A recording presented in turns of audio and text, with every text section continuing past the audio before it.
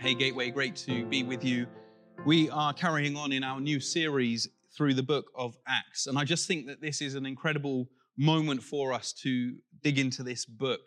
As we go through it, we're going to see the birth of the church as they are filled with the presence and the person of the Holy Spirit, forming them into a new community and propelling them into the mission of God to the ends of the earth, declaring his kingship and his kingdom come. And I just think it's such a good moment as we begin to regather to get into this book.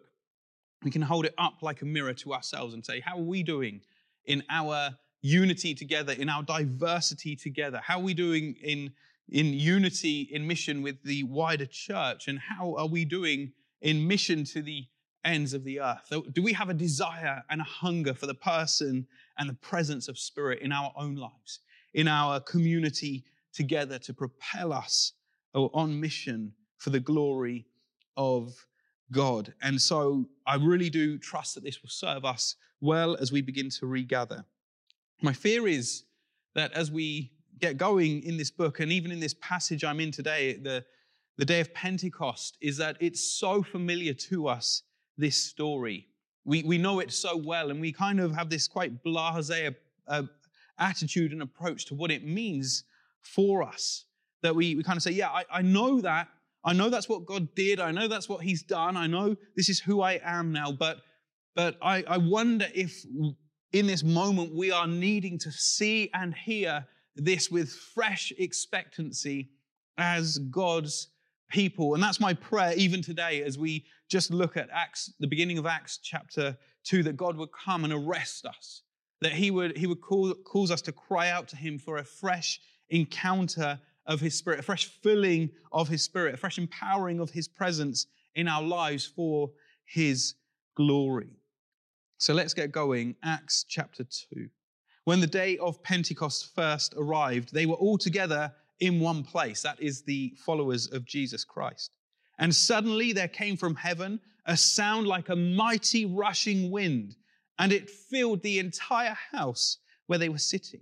And divided tongues as a fire appeared to them and rested on each one of them. And they were all filled with the Holy Spirit and began to speak in other tongues as the Spirit gave them utterance. Now there were dwelling in Jerusalem Jews, devout men from under every nation under heaven. And at this sound the multitude came together, and they were bewildered because each one was hearing them speak in his own language. And they were amazed and astonished, saying, "Are not all these who are speaking Galileans? And how is it, therefore, that we hear each one of us in his own native language?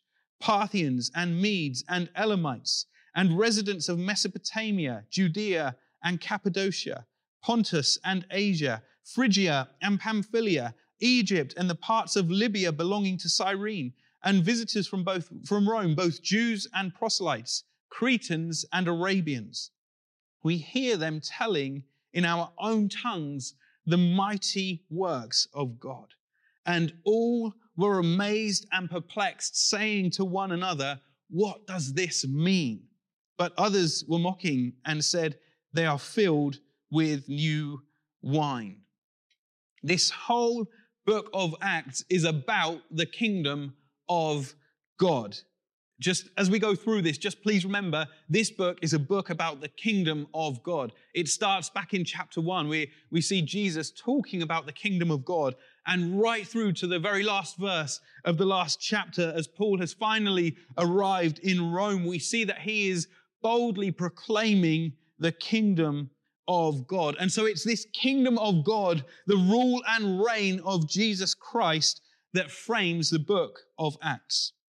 It is also, therefore, the kingdom of God that is to shape our understanding of how we interpret all that we see through this book, the mission of God's people, the person and the work of the Holy Spirit being poured out and birthing the church, what it means to be a disciple, a follower of Jesus in life, full of his presence and his power in our own lives, living out his life both as community together in this town and just walking with Jesus in life. We're to understand the stories in this context of the kingdom of God and the kingship of Jesus Christ. As we jump to verse 5-8, the crowds are puzzled about what they're hearing. They're surprised because they hear the disciples, the followers of Jesus, talking in their own languages, but they are bewildered because they're hearing the good news about the kingdom of God in their own language. Hopefully you'll remember just back in chapter 1, verse 6, that the disciples asked Jesus, Lord, is it at this time that you're going to restore the kingdom to Israel? For your average God-fearing Jewish person, as far as they were concerned, the kingdom of God was essentially a Jewish thing. It was an Israel issue. And Jesus comes and he says to them, the answer is yes, but it's not going to be in any way you have ever imagined. The kingdom of God will be restored to Israel, but what it will look like is that you, as my church, both Jew and Gentile, will receive power and you will be my witnesses. So yes, the kingdom of God is going to be restored to Israel through witnesses to the resurrected King Jesus, empowered by his presence, of the presence of his Spirit, and sent on his mission to glorify God in all the earth. And so how are we to be witnesses? What does it mean to be a witness to Jesus? You see, it's not simply witness in the sense that I've had this nice religious experience and I go to church for this nice religious experience, and hey, why don't you come and have a nice religious experience and you can go to church for a nice religious experience too. I mean, that may or may not be the case, but it's not simply just a religious encounter with God. I think the church today is full of religious encounter and religious experience. I think the church today is in danger of not spotting that a lot of what we think of as the presence of the Holy Spirit is in actual fact just a religious experience. Because if we are to think about it in terms of the kingdom of God framing for us, what does it mean to be filled with the Holy Spirit? Well, what it means to be filled with the Holy Spirit is to be sent on mission to the ends of the earth. Not to just gather for an hour and have a nice time, although sure, that's a part of it also. But unless our encountering and being a witness of Jesus, fueled by the Holy Spirit, results in us going and witnessing to Jesus, to his resurrection, his kingdom come, his conquering death and sin in our own lives, unless our being fueled by the Spirit results in that, then it really is simply a religious experience. And I am fearful that so much of what we call church is simply dead religion. Sure, religious experience, but nevertheless, dead religion. You see, the entire task of the church is summed up in verse 8. When the Holy Spirit comes upon you, you will be my witnesses in Jerusalem, Judea, Samaria, and to the ends of the earth. The Holy Spirit, the power and presence of the Spirit of God within us propels us into the mission of God to go and tell, to go and declare, to go and proclaim the kingdom of God is here among you. You see, through this new people called the church, this new gathering of God's people right here that we read in the story, as we are, as God's community together as church, we are literally the dwelling place of God on the face of the earth through his Spirit. It used to be that God dwelt, as we saw in the book of Exodus, in a tent in the middle of the desert, and then a bit later in the temple. But now God dwells in a people, in and through a people, his church. When we were reading just recently, as we finished the book of Exodus, about the Holy of Holies in the tabernacle, it wasn't just that it was like heaven on earth. It literally was heaven on earth. It was the intersecting and overlapping of earth and heaven. It was that little bit of the Venn diagram where the two circles overlap. Phoebe and I were just talking about Venn diagrams recently. I have no idea why they need to do them at primary school, but she was talking about the Venn diagram and the overlapping. And that's exactly what happened in the Holy of Holies. It was heaven on earth. And it used to exist in a tent in the middle of a desert. And it used to exist in a temple. And back in the day of King David and King Solomon, the nations, kings and queens and rulers would go to the temple, to the presence of God, to give honor and glory to the God of Israel. But now, through the church, the dwelling place of God is in his people. We literally carry the presence of God with us as God's people, as the temple of God, this living temple. It's not like we carry the presence of God. We literally carry the presence of God with us in our lives as followers of Jesus. And I think what's happened in the Western world is that just in general, the Western worldview is that this idea of heaven and earth being together is just this very strange idea that you can never get heaven in earth or earth and heaven together. They can't go, they shouldn't go, they don't go together is the worldview of the West. But the entire biblical worldview from Genesis through to Revelation is built on the assumption that heaven and earth are the overlapping and interlocking spheres of God's presence in his good creation. And Acts 2, as we come to this, it signifies on this day of Pentecost, as the Spirit of God is poured out, it signifies God's new dwelling with his people on the face of the earth. God's new inhabiting the presence of his people, a people temple on the face of the earth. But now, instead of it being tarpaulin or bricks and mortar, this time he's building his temple made up of both Jew and Gentile. People who've encountered the grace and mercy of Jesus Christ and been brought into his family by his blood. You see, now God's presence dwells, it lives, it resides in a unified, multi-ethnic group of people from many tribes, tongues, and languages gathered together, and it's called the church.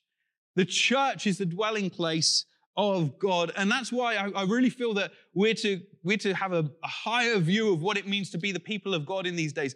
Wow, the dwelling place of God is here as we gather, not here in this room, but the people of God as we gather together, as we scatter out into wherever we live, whatever we do during the week, we take the presence of God with us. And I wonder if we've forgotten that. I wonder if we've got so used to being church and doing church and organizing church that we've just emptied ourselves of the power of God. You see, this is what the Apostle Paul calls a mystery that Gentiles have now been brought into God's purposes along with Jews, co-heirs with Christ Jesus. He says it's a mystery. The church is a mystery. And rather than the nations of the world coming and paying homage to King Solomon and honoring God as they used to do, we as the church, we carry the presence of God. We take the glory of God to the nations of the world. We carry the presence and the glory of God into our streets and communities and over the fence in our garden, at the school gate. As you go into your classroom this week, you carry the presence of God to bring the kingdom of God into your sphere of influence for his glory. There's such an incredible privilege to take the presence of God into a dying and hurting world, saying there is peace, there is hope. You don't have to go to a temple in the desert any longer. God is here. He is with you and for you. I hope you heard that we are empowered by the Spirit to carry the presence of God into the world. As I said, I just think we're so familiar with that it's almost dangerous for us in that we just overly familiar. Yeah, I know I carry the presence of God, but it doesn't really impact how I live and think. No, it should. The presence of God is dangerous. You take the presence of God to go and disrupt the plans of the enemy in your sphere of influence to take the goodness and the kindness and love of God into your friends and family and to the nations of the earth. So the point of Pentecost is simply this: Jesus has risen and we now have a job to do. And the point of mission and the goal of mission is, as Habakkuk said, that the earth will be filled with the knowledge of the glory of God as the waters cover the sea. And so, Gateway, hear my heart. We can never just settle for trendy meetings here as we gather together. That is not what we're shooting for. We're not shooting to try and make the best meetings and just have the best experience and the best religious moment. We are here to make Jesus famous in the nations. We're here to make Jesus famous in our streets. We're here to make Jesus famous in our families. God's got you here for his glory, to make him famous in the nations of the world, in your sphere of influence as the waters cover the sea.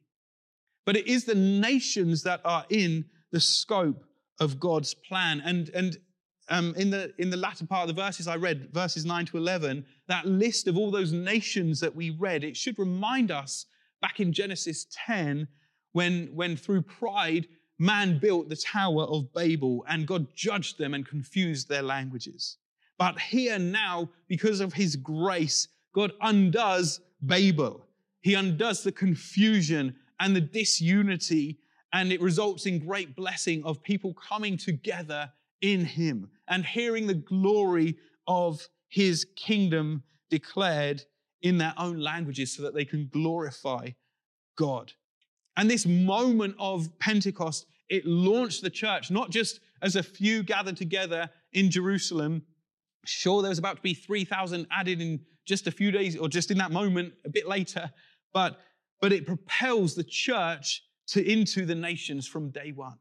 That as God brings together the nations of the world, even there in Jerusalem, the church is birthed and propelled into the nations of the earth. The nations are in the scope of God's plan. The nations are in scope of Pentecost, and therefore the nations must sit in our view, in our scope of our mission. As John proclaims in Revelation 5, verse 9, Jesus purchased for God with his blood men from every tribe and tongue and people and nation. And to do this, Jesus told his disciples before his death that he would send the Holy Spirit to be with them. And Jesus calls the Holy Spirit the alongside one to help you. And he said, you know him because he abides with you and will be in you. And therefore, on the day of Pentecost, as the Spirit of God is poured out and we see the sound like wind, mighty rushing wind and tongues of fire and people speaking in own languages, we see the power of God, what it means to be filled with the power of God. And that is that we are a people empowered for the mission of God. We are filled, we are baptized with the Holy Spirit as Jesus promised. And all throughout the book of Acts, we see groups of people receiving this kingdom of God, this gospel, the good news about Jesus Christ, responding to him, receiving it by faith, and then being empowered and baptized in the Holy Spirit. Listen to this. In Acts 8, the Spirit was poured out on the Samaritans through the apostles, so that both they and the apostles were realized that they were now members of the same body of Christ. The same thing happened with the Gentiles in Acts 10. And then in Acts 19, again with followers of John's baptism, they too received baptism in the Holy Spirit. It was essential for the mission of the church because just as the ministry of Jesus depended on the Holy Spirit descending on him at his baptism, so too the ministry of the disciples and of you and I depends on receiving the Holy Spirit and relying on his power. The goal and the meaning of Pentecost is that God equips his church with the power of his Spirit in order that he will be glorified among the nations. So for us as a church community and a family, this has huge implications for us, that in all of our diversity and differences of nationality and age and stage and background and upbringing, we are one in Christ, and we are to treasure that. We are to pursue, therefore, love and unity. We are to cross the room to one another. We are to cross divides because Jesus has broken down the dividing wall of hostility among us. It means that we must remember that we are on mission to the ends of the earth. We are not here for ourselves to feel good through simple religious experience, but we are to live lives of sacrificial worship as witnesses to the risen King Jesus and his kingdom come. And we are to be filled over and over again by the empowering presence of the Holy Spirit in order that we can run with this purpose of seeing God's kingdom break out around us as we carry his presence into our streets, our neighborhoods, our lives, and our workplaces. Gateway, I want to ask that as we begin to regather, our passion as a team, as a leadership team, is that God would break out in new ways among us, that he would revive us afresh, that we would have such a desire and expectation for the presence and person of the Holy Spirit coming, abiding with us, awakening us, lifting our heads, making us have in scope the nations, the ends of the earth, the people groups right across Swindon, the unreached people groups in Swindon, that we would have a heart and a desire to go, not simply to gather, but to scatter, to go and take the good news of the kingdom of God, the good news of death defeated, sin defeated, that Jesus has overcome the grave, and we would carry that good news wherever we go and say, you can know the love of God in your life and his peace and hope and kindness in your life. You can know and receive life eternal through God's Son, Christ Jesus, because of his death upon a cross. This is the message we have. But we've got to fall in love with the person and the work of the Holy Spirit over again in this moment, that we would be propelled and empowered to live out this mission of God with such a fresh passion and effectiveness, like we see over the coming weeks in this incredible story of the birth of Jesus' church, his dwelling place on earth. I love the fact that we can know for sure that God is with us. I love the fact that our lives are to be marked out by the presence of God, but let's never become overly familiar with that to the point that we have this kind of careless, carefree attitude. We're to desire the person of the Holy Spirit. And so just for a moment, I just want to finish by praying for us that the Holy Spirit will come right where you are now and fill you afresh, encounter you afresh, that your eyes will be turned from the despair of the moment and the hopelessness of the moment onto the hope and peace of the throne of grace that is that of Jesus Christ. That your vision for life would be so filled with him and his kingdom that you would know that you are one who is sent to go and live by his kingdom come in your own life, wherever you are this coming week. So Father, we thank you that you are for us. We thank you that you have adopted us into your household through the sacrifice of your Son, Jesus Christ, and that you have made us co-heirs with him, that our purpose now is to glorify you with our lives in all we are and all we do. And I pray, therefore, give us a big vision of what it means to be the people of God, full of the presence of God today, 21st century, United Kingdom, Swindon, that we are the carriers of the presence of Jesus, literally in our lives. Remind us of what that means for us, and awaken within us a fresh desire for the gift of your Holy Spirit to come and fill us as your people. That you, Holy Spirit, we love your presence, but we want it to be so much more than just for the sake of nice meetings. We want to be a people who are propelled and empowered into the mission of God. So come right now and fill each one of us afresh. Just bless you where you are in the name of Jesus. I pray you would receive his Spirit afresh right now. Come, Holy Spirit.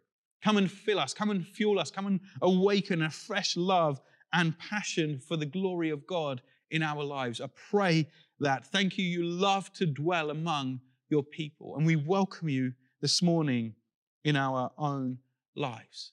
Come, Holy Spirit. We pray for more of you in these days. And that as we gather in the coming weeks and months as a Gateway family, we pray for incredible encounters with you that wouldn't be limited to this room, but that would flow out into our lives. That we would gather back together and tell one another stories of the goodness of God, the power of God in our own lives, that we would be amazed at what you do in the days ahead. So come, Holy Spirit, we pray for more of you, more of your glory, and more of the kingdom of God to break out in our lives and as a community together. For your glory, we pray this, Lord Jesus, and for our joy as your people. Amen. Bless you guys. Great to be with you. See you soon.